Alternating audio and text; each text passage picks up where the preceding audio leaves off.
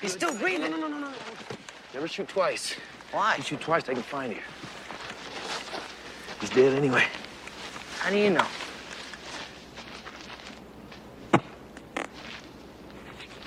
I used to read a lot about Jedediah Smith and Jim Bridger. And the Blackfeet, if you shot twice, would know right where you were. My dad named me after Jed Smith.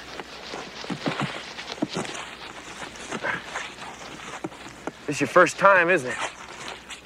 Yeah. What? You gotta drink if it's your first. We did. What's it taste like? It's not too bad. I mean, it's kind of salty like a steak when you got a nosebleed, you know? You gotta do it, Robert. It's the spirit of the deer.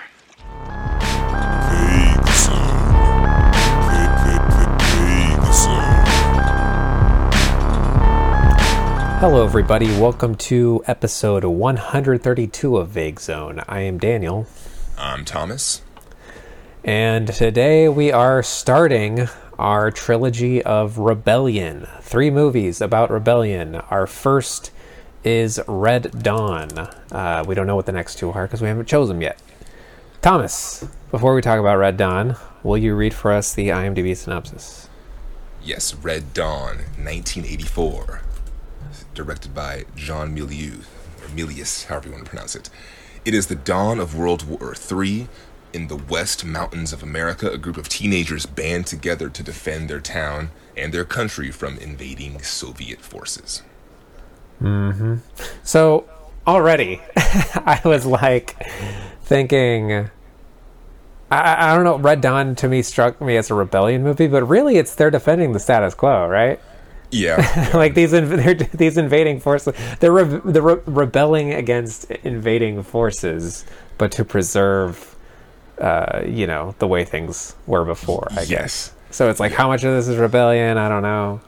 Yeah, it definitely feels like that. It has that spirit of rebellion to me. I think just the sort of plot of just like taking these kids and then basically forging them into these warriors for better or worse is a very interesting idea, and they like fail at it, or like they're like not that great at sort of just being cold killers. Some of the there's a lot of time spent crying. That's one thing that sticks out to me. I've seen this movie a couple of times since we've chosen it.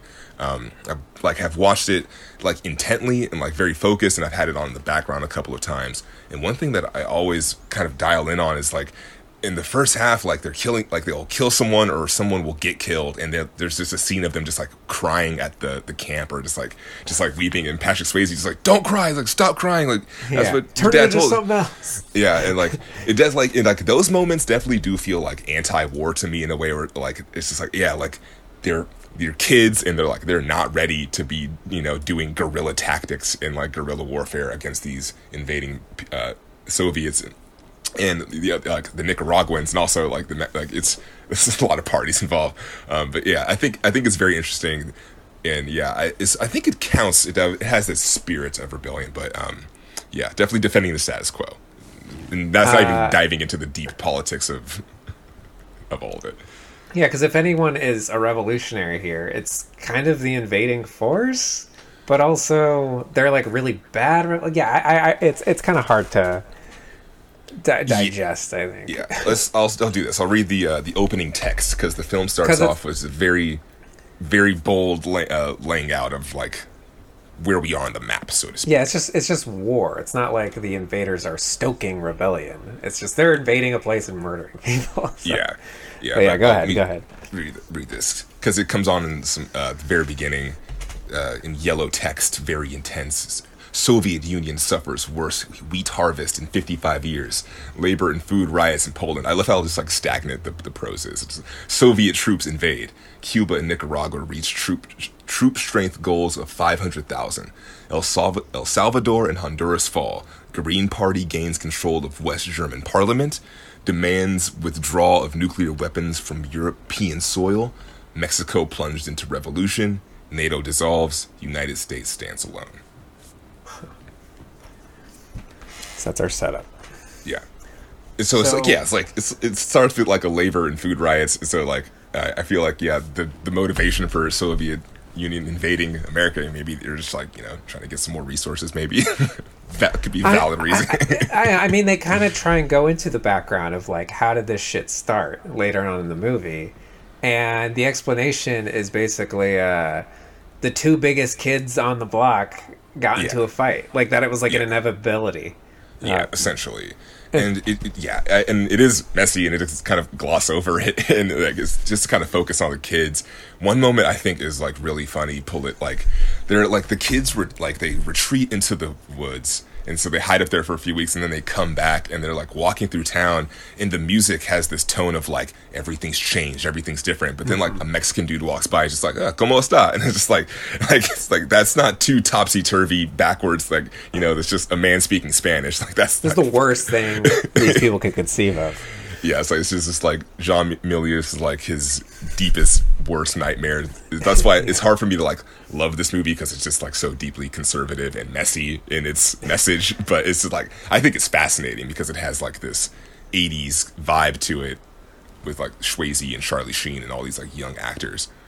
Yeah. I mean, that's why, so I saw this in high school, and that's why I liked it, is because it was, I'm seeing all these 80s stars, like who you just mentioned, Patrick Swayze, Charlie Sheen. We got Pony Boy, a.k.a. Soul Man, in this. We got Leah Thompson. Jennifer Grey. Yeah. And so at a certain point, you're just watching 80s teen stars with machine guns, just like mowing down commies. And it's like, this is an insane thing that exists. And that is like the appeal of it, is like the novelty of it, of how absurd it is. Yeah. And I don't know, there is something like you do kind of, there is this sort of fantasy of like, if I had to get my high school crew together to fight guerrilla warfare, I don't know. There's like a sort of like, I don't want to say power fantasy because they're not really empowered. There's a lot of desperation here. It reminds me of like the fun thought experiment with your friends when you're smoking or drinking. It's like, who would you want with you in a zombie apocalypse? Exactly. Who amongst your friends would you trust the most? How would that play out? Yeah. You said you saw this in high school. How did that opening ambush feel to you when you saw it back then? See, I don't think it made an impression on me because it's not something I really thought about. Like, when I was rewatching this movie, I was like, damn, I don't remember any of this, because the way that plays out to me now is it's like kind of haunting. It's kind of surreal. Yeah. There's a lot of quiet and a lot of silence in this movie. I feel like the music is pretty sparsely used, but in that intro, when you have these paratroopers descending, and it's not this bombastic thing. It's kind of spooky. Yeah. And then there's a shot once they start shooting up the place, which is like, my thought is like, what is the strategy here? Why are they doing this? Yeah, they're mowing down why are they shooting up a high school? But like once they start shooting up the place, there's a moment where we get a shot of the front door of the school looks like it's wide open, and someone is like, one of the soldiers is like launching a rocket through that door. And so we get a shot from the inside of the school looking out, and there's a student, a guy who is just like huddled. He's not huddled in the corner. He's standing in a corner, just like facing the corner this like rocket flies through the door past him and blows up. And it's a really quick shot, but there's something about like, he's not facing the camera. He has his back to the camera, and he's just like forehead against the wall. Well, I didn't There's something notice really that. weird about that. Yeah, that's awesome, because I think the opening ambush is one of the strongest sequences of the movie, and a shot I didn't notice is in that exact same sequence. There's like a very brief moment where you just see a student literally just like hung over outside of a window. Oh, yeah. Just like, and I was just like, holy shit! Like, this is like hitting very differently in 2023 now. It's like this crazy power fantasy back then, but now it's like just truly haunting in a way. And also I sort of really dial in on the the black T-shirt being the first death very quickly, very. It bothered me at first, but now I've seen this movie so much, it almost feels like it's doubled back and become somewhat comical. That I feel like it's just like it's so abrupt and so quick that it's like he's teaching them about the Huns, and he's giving like this great speech. Like clearly, he understands like this military strategy, and it's like very heavy. And then he like sees the parachutes falling down. He's like, oh, let me just walk directly towards that, and it's like just gets mowed down. It's like, okay, that's like the fastest these guys. the fastest I've seen a character get erased. Yeah. Another thing I want to mention is during that there's a part where like a soldier just completely sprays bullets into a car, and like a character's in there hiding, and I didn't really focus on it too much first couple of times, but then this last rewatch I was like, okay, the model of the make kind of stuck out to me as a Pontiac Ventura. And I think it's an interesting choice that it's a Pontiac, because Pontiac is owned by GM. And if you're not familiar with cars, GM is basically as American as you can fucking get with a car. And also a movie reference, if you've seen Smokey and the Bandits drove a Pontiac Trans Am. So I feel like the Pontiac, in like maybe for like the 80s, the Pontiac was like the definitive like cool male American Americana. Car. And to see it just like get completely shot up by the Soviets felt like it felt like a choice. It definitely felt like a choice. What do you make of these performances? I really like Patrick Swayze a lot. I think he definitely carries the movie in a really major way, especially in the scenes at like, there's two scenes that stick out. There's one is when they go see the dad inside of the prison camp, and Charles Dean Stanton or Harry Dean Stanton. Harry Dean Stanton is fantastic in that scene. But yeah, Patrick is just great as just like sort of just reacting and kind of like trying to really hold it together. But also at the campfire when they're sort of, he's like kind of just basically quarterbacking and starts delegating, and a couple of them are like, well, why do we have to listen to you or whatever. I just love that the camera is just like wide shot behind everybody. You don't even really see Patrick Swayze's face throughout most of the scene. His back to the camera, and he like wrestles the kid down and like throws him down, so it gets a little physical. But then at the end he's like, all right, now that we're all on team, like huddle up, get close to the fire, get warm. Like he's like, I just really love just like his delivery, even though it's, I don't know, it feels like the character progressions aren't like the major focus, but I do appreciate him in this movie. What about you? I want to say there's a part where C. Thomas Howell, it's after, God, is it after he's killed someone? I don't know, but there's a part where like he just says the same line 3 times in a row, and with like a ton of space between each time he says it, and it really stood out to me because I was like, we didn't need to see him say that 3 times. Like we could have cut at any time, but it was just driving the moment home, and it felt like it was letting the performance breathe. There's like, Gotcha. and I think that's when I kind of became a little more fixated on how quiet some of these scenes are, where it feels like there's just this underlying desperation as they're out in the woods. Like, things are not good. I kind of wish we got some more like survival stuff.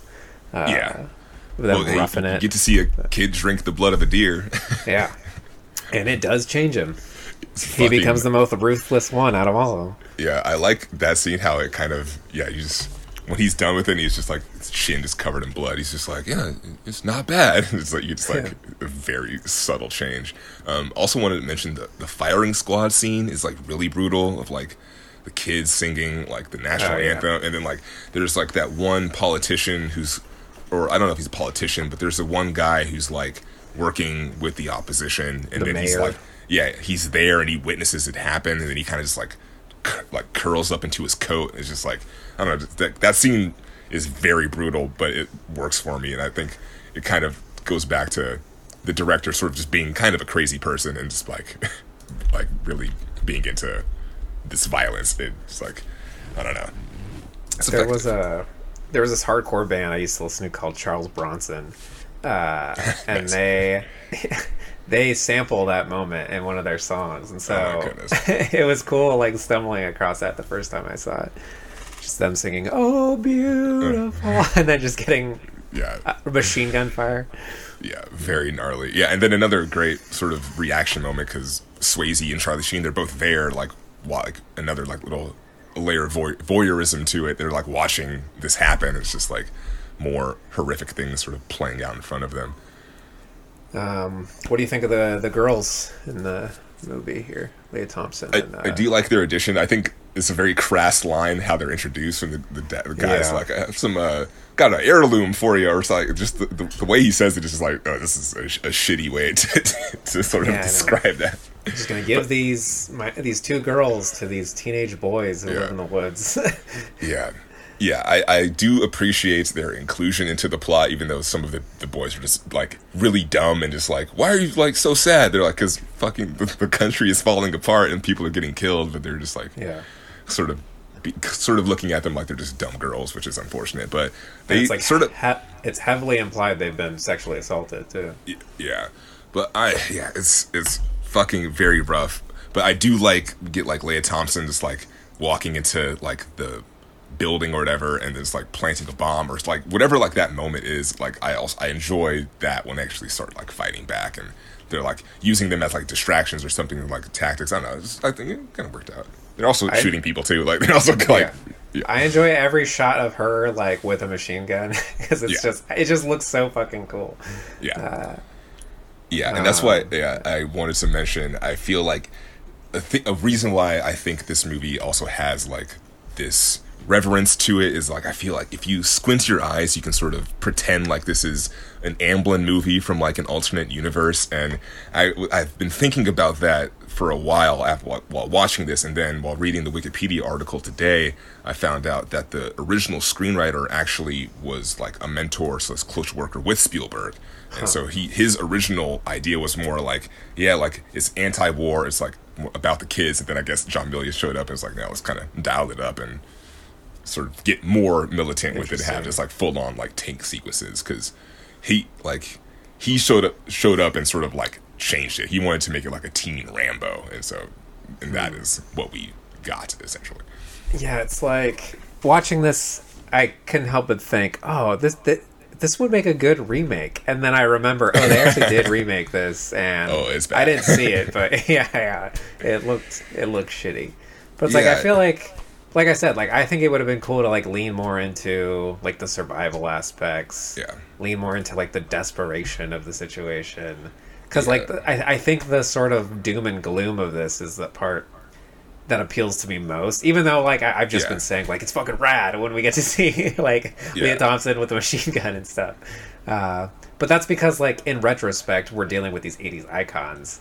And so that's what adds novelty to it. I don't know if you could really plan that now. Maybe Harmony Korine did with Spring Breakers a little bit, but maybe.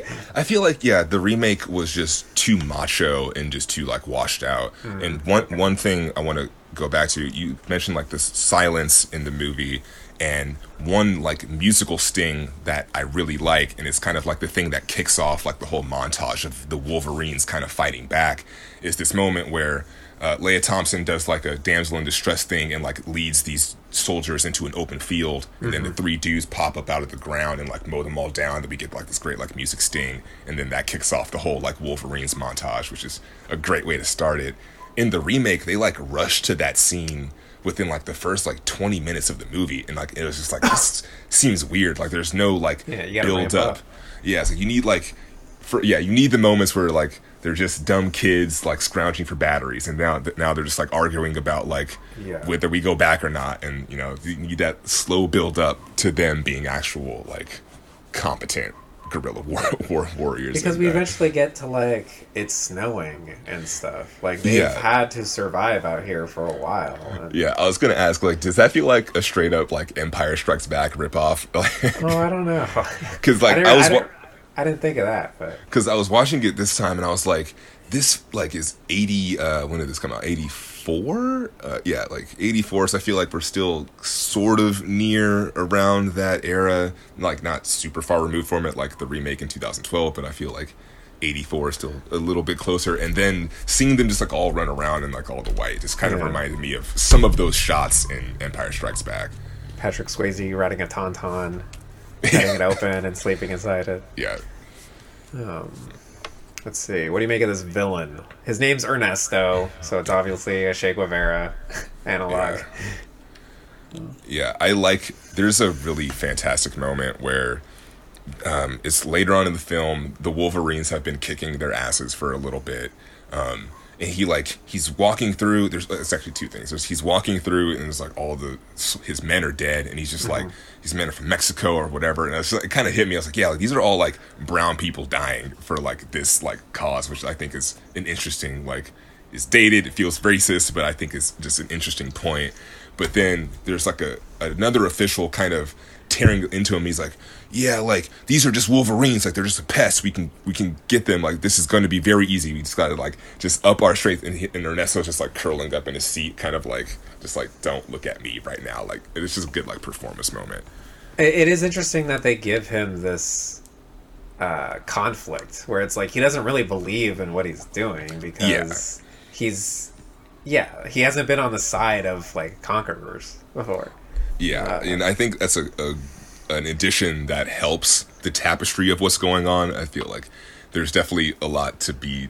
I think there's definitely some things to be desired and some things, like, sort of missing. It feels like they kind of lean into it a little late. Yeah. Like, he has, like, this kind of major shift that comes at the end, and I feel like... I don't know, it feels a little tacked on to me.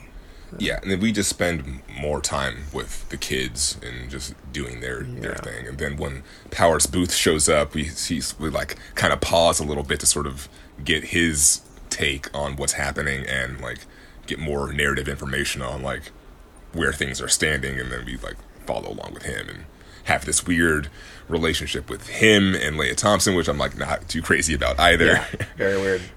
Yeah. Which I think there was more of that like ended up on the cutting room floor. Which is good. My headphones came unplugged by accident. Uh-oh. Okay. I'm back. Cool. So what do you think about like the second execution scene when they like kill their prisoner of war? And there's like this... I'm struggling to remember that. So later... I will say I started to rewatch it last night because it had been a while and I didn't finish it. Gotcha, for sure. I fell asleep. Yeah, there's some interesting things that happen kind of like later on. One of the things that I really like is they like get this prisoner essentially, and one of the girls is like, "Sprechen Sie Deutsch?" And one of the kids is like, "So what if he does? Like, you don't?" And I just thought that was a really good back and forth.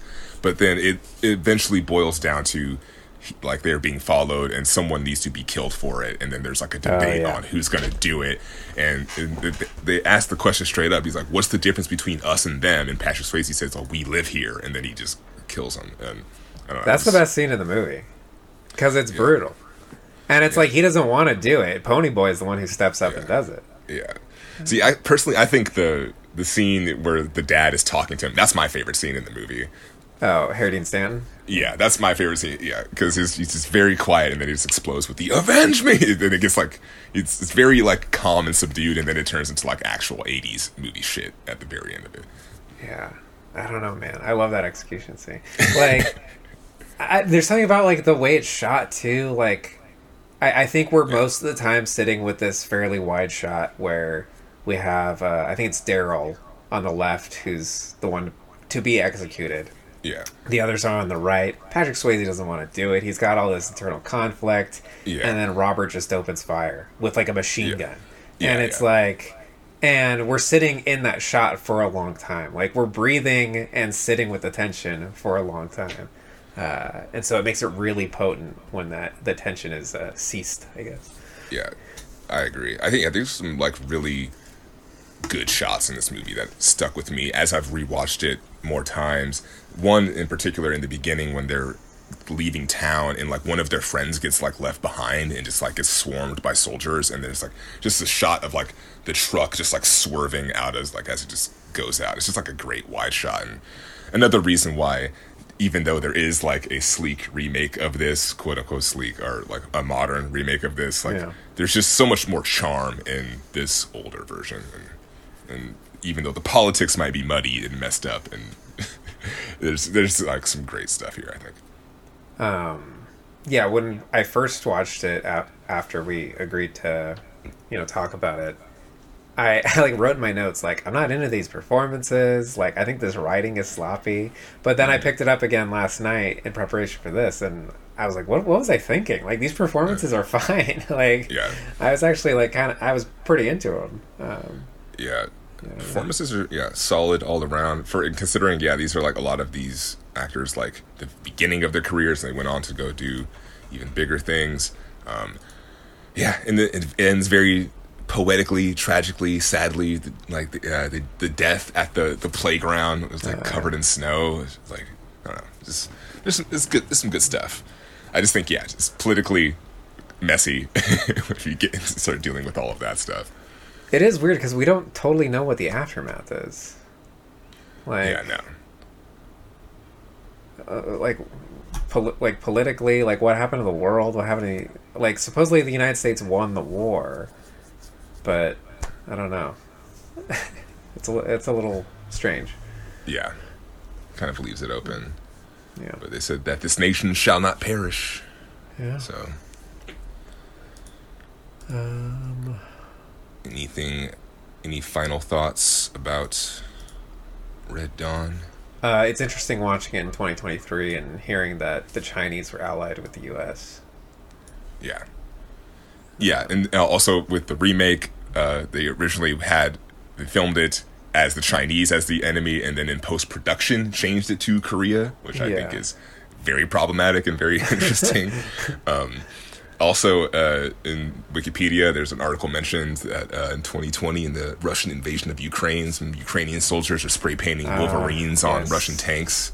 I did read about that.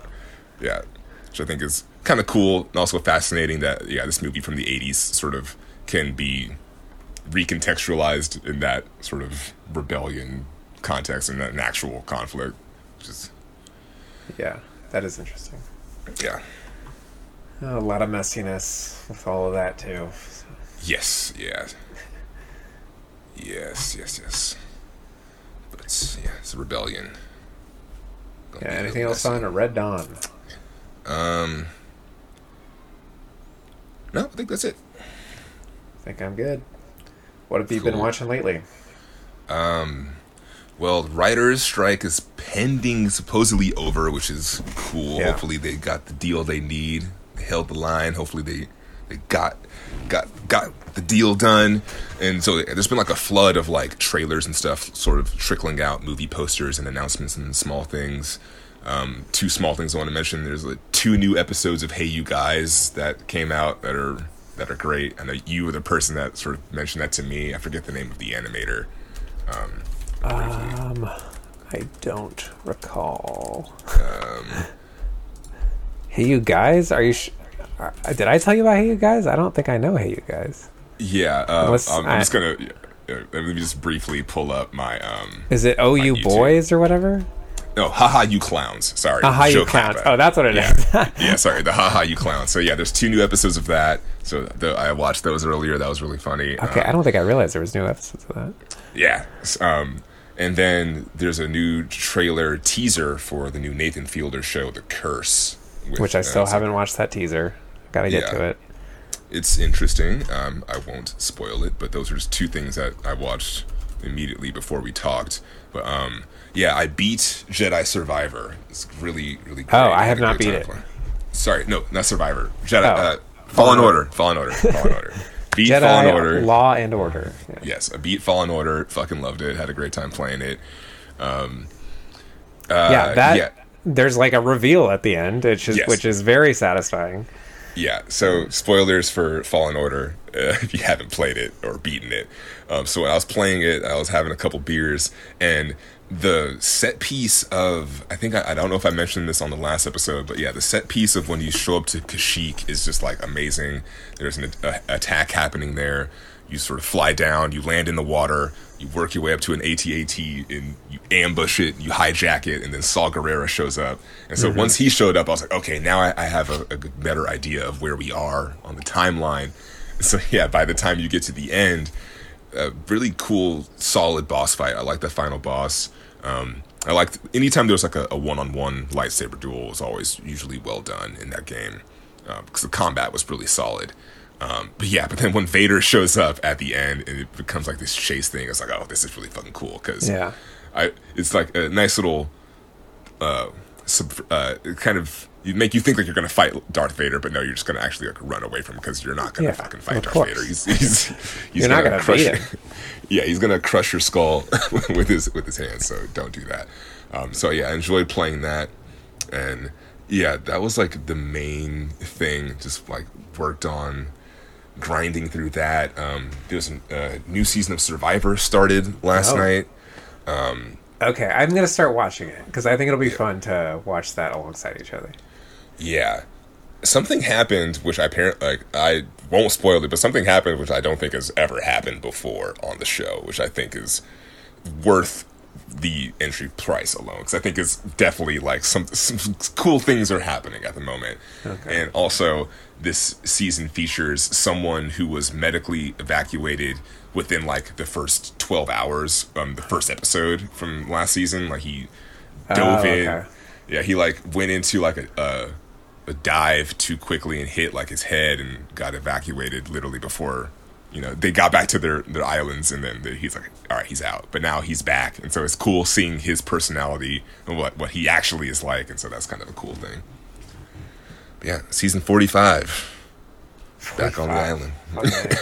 And that's just like the U.S. Survivor. There's like Australian Survivor and like all these different countries too. Yeah, and then they were airing the ads for Amazing Race, which was coming on right after, and I was like, oh, you told me about that, and it looks interesting. It's like, yeah, Amazing Race. So we watched another season that was like really weak because they started introducing these challenges at the end of each race, where at the end of each leg of the race, where you show up, you have to do some sort of challenge. I think you show up, you have to wait for another team so that you can compete against each other. Whoever loses has to stay and wait for the next team so that they can compete against each other. So it completely ruins the lead that you have in some cases. Yeah.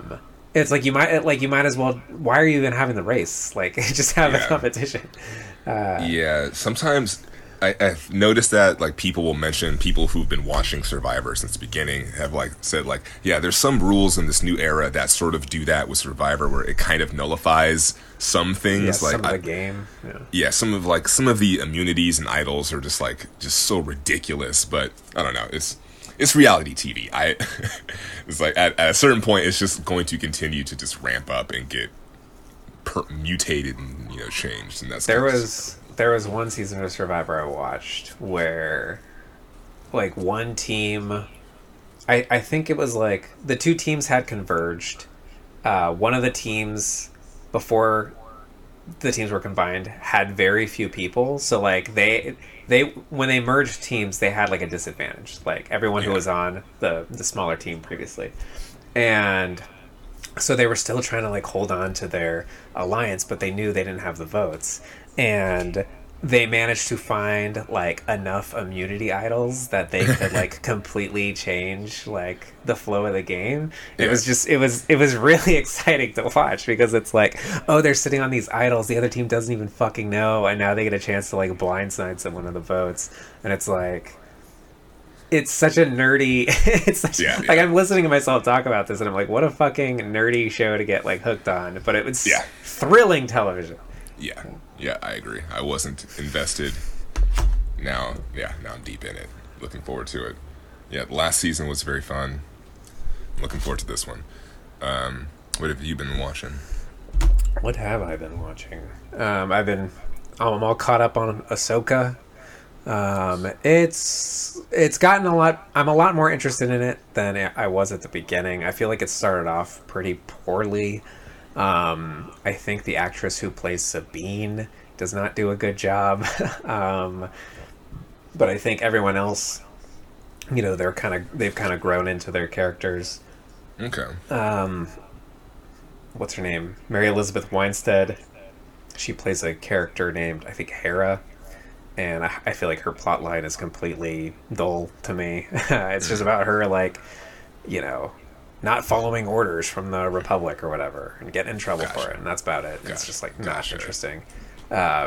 But I'm really curious to know what people think of the show who haven't watched Star Wars Rebels, because I can't imagine it makes any sense to them. But Yeah, I'm really eager to watch it. I think Fallen Order sort of got me back into Star Wars in a weird way, because like, I don't know, just like the whole like lightsaber thing, like I just dialed in on that, and I started watching like lightsaber build videos. Oh yeah. These like I can't even remember. They're like Hacksaw Industries or something, but these guys on YouTube, they're pretty crazy. But We yeah, were, I'm gonna watch it. Yeah, like in the ramp up to Emily and I going to Disneyland, I had started playing Jedi Survivor, and Ahsoka had just started, and so I was like, all right, like let's get excited about Star Wars again. Like, I'm gonna be going to the Star Wars land, and like, let's get excited about Star Wars again. So now I'm back. I feel like I know they're gonna have to tie in the sequel trilogy, which is like such a weak set of movies, such a weak story.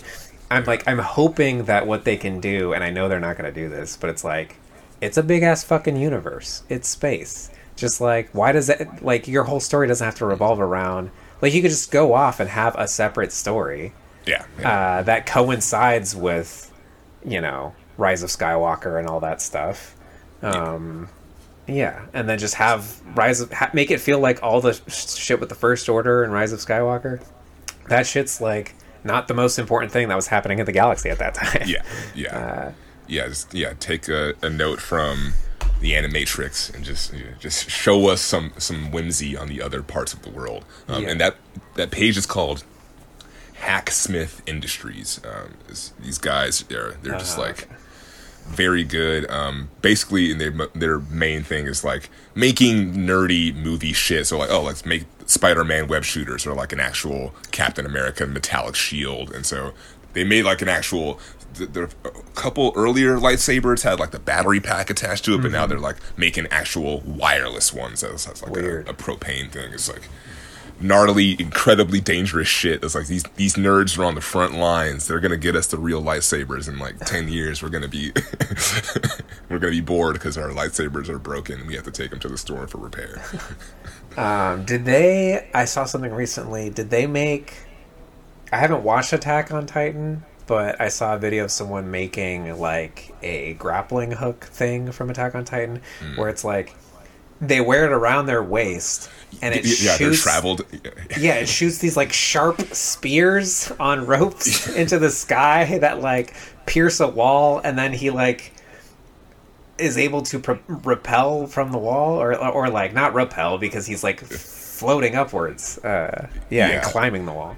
I remember when I saw that for the first time, I was like, this is so like badass, but also so anime because it's like such a specific thing. Like, oh yeah, their modes of transportation is like these huge wheels on their hips with these grappling hooks, and so they're like flying like hip first kind of. So they're like, it's like all like lateral, and like this is like kind of goofy, but like this is also really cool because they're like going through the forest and shit. Yeah, like, it's like going from tree to tree, steampunk web slinger sort of thing. Yeah, I was like, this is cool. But yeah, some guy made that. Yeah. And it's like he has like lasers on it so that he can actually like aim the grappling hooks. It seems super fucking dangerous.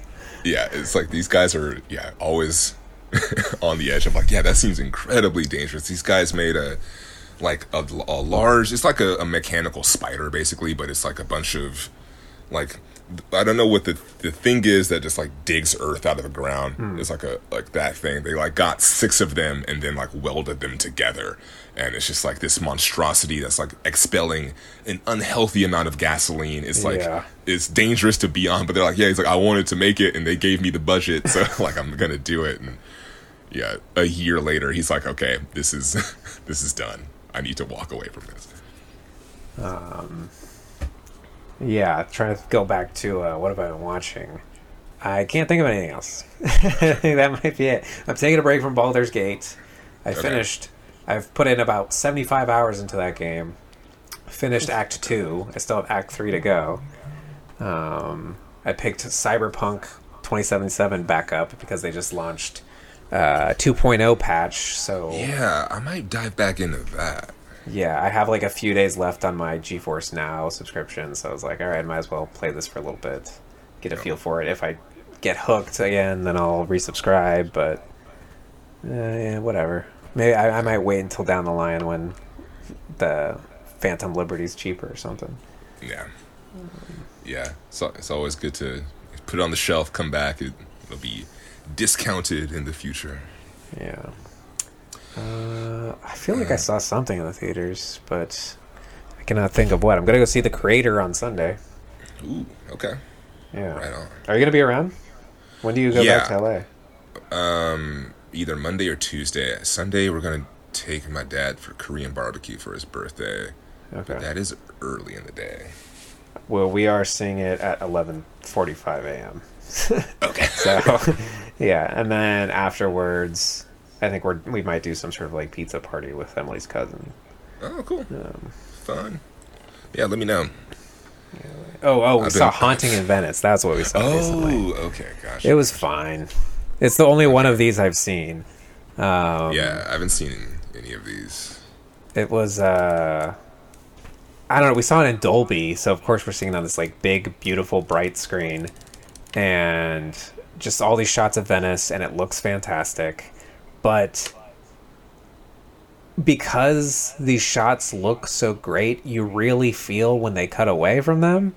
And because Kenneth Branagh has this like infatuation with canted angles and stuff, you really feel those edits. Gotcha. And so I felt like the editing really sucked at the beginning. Okay.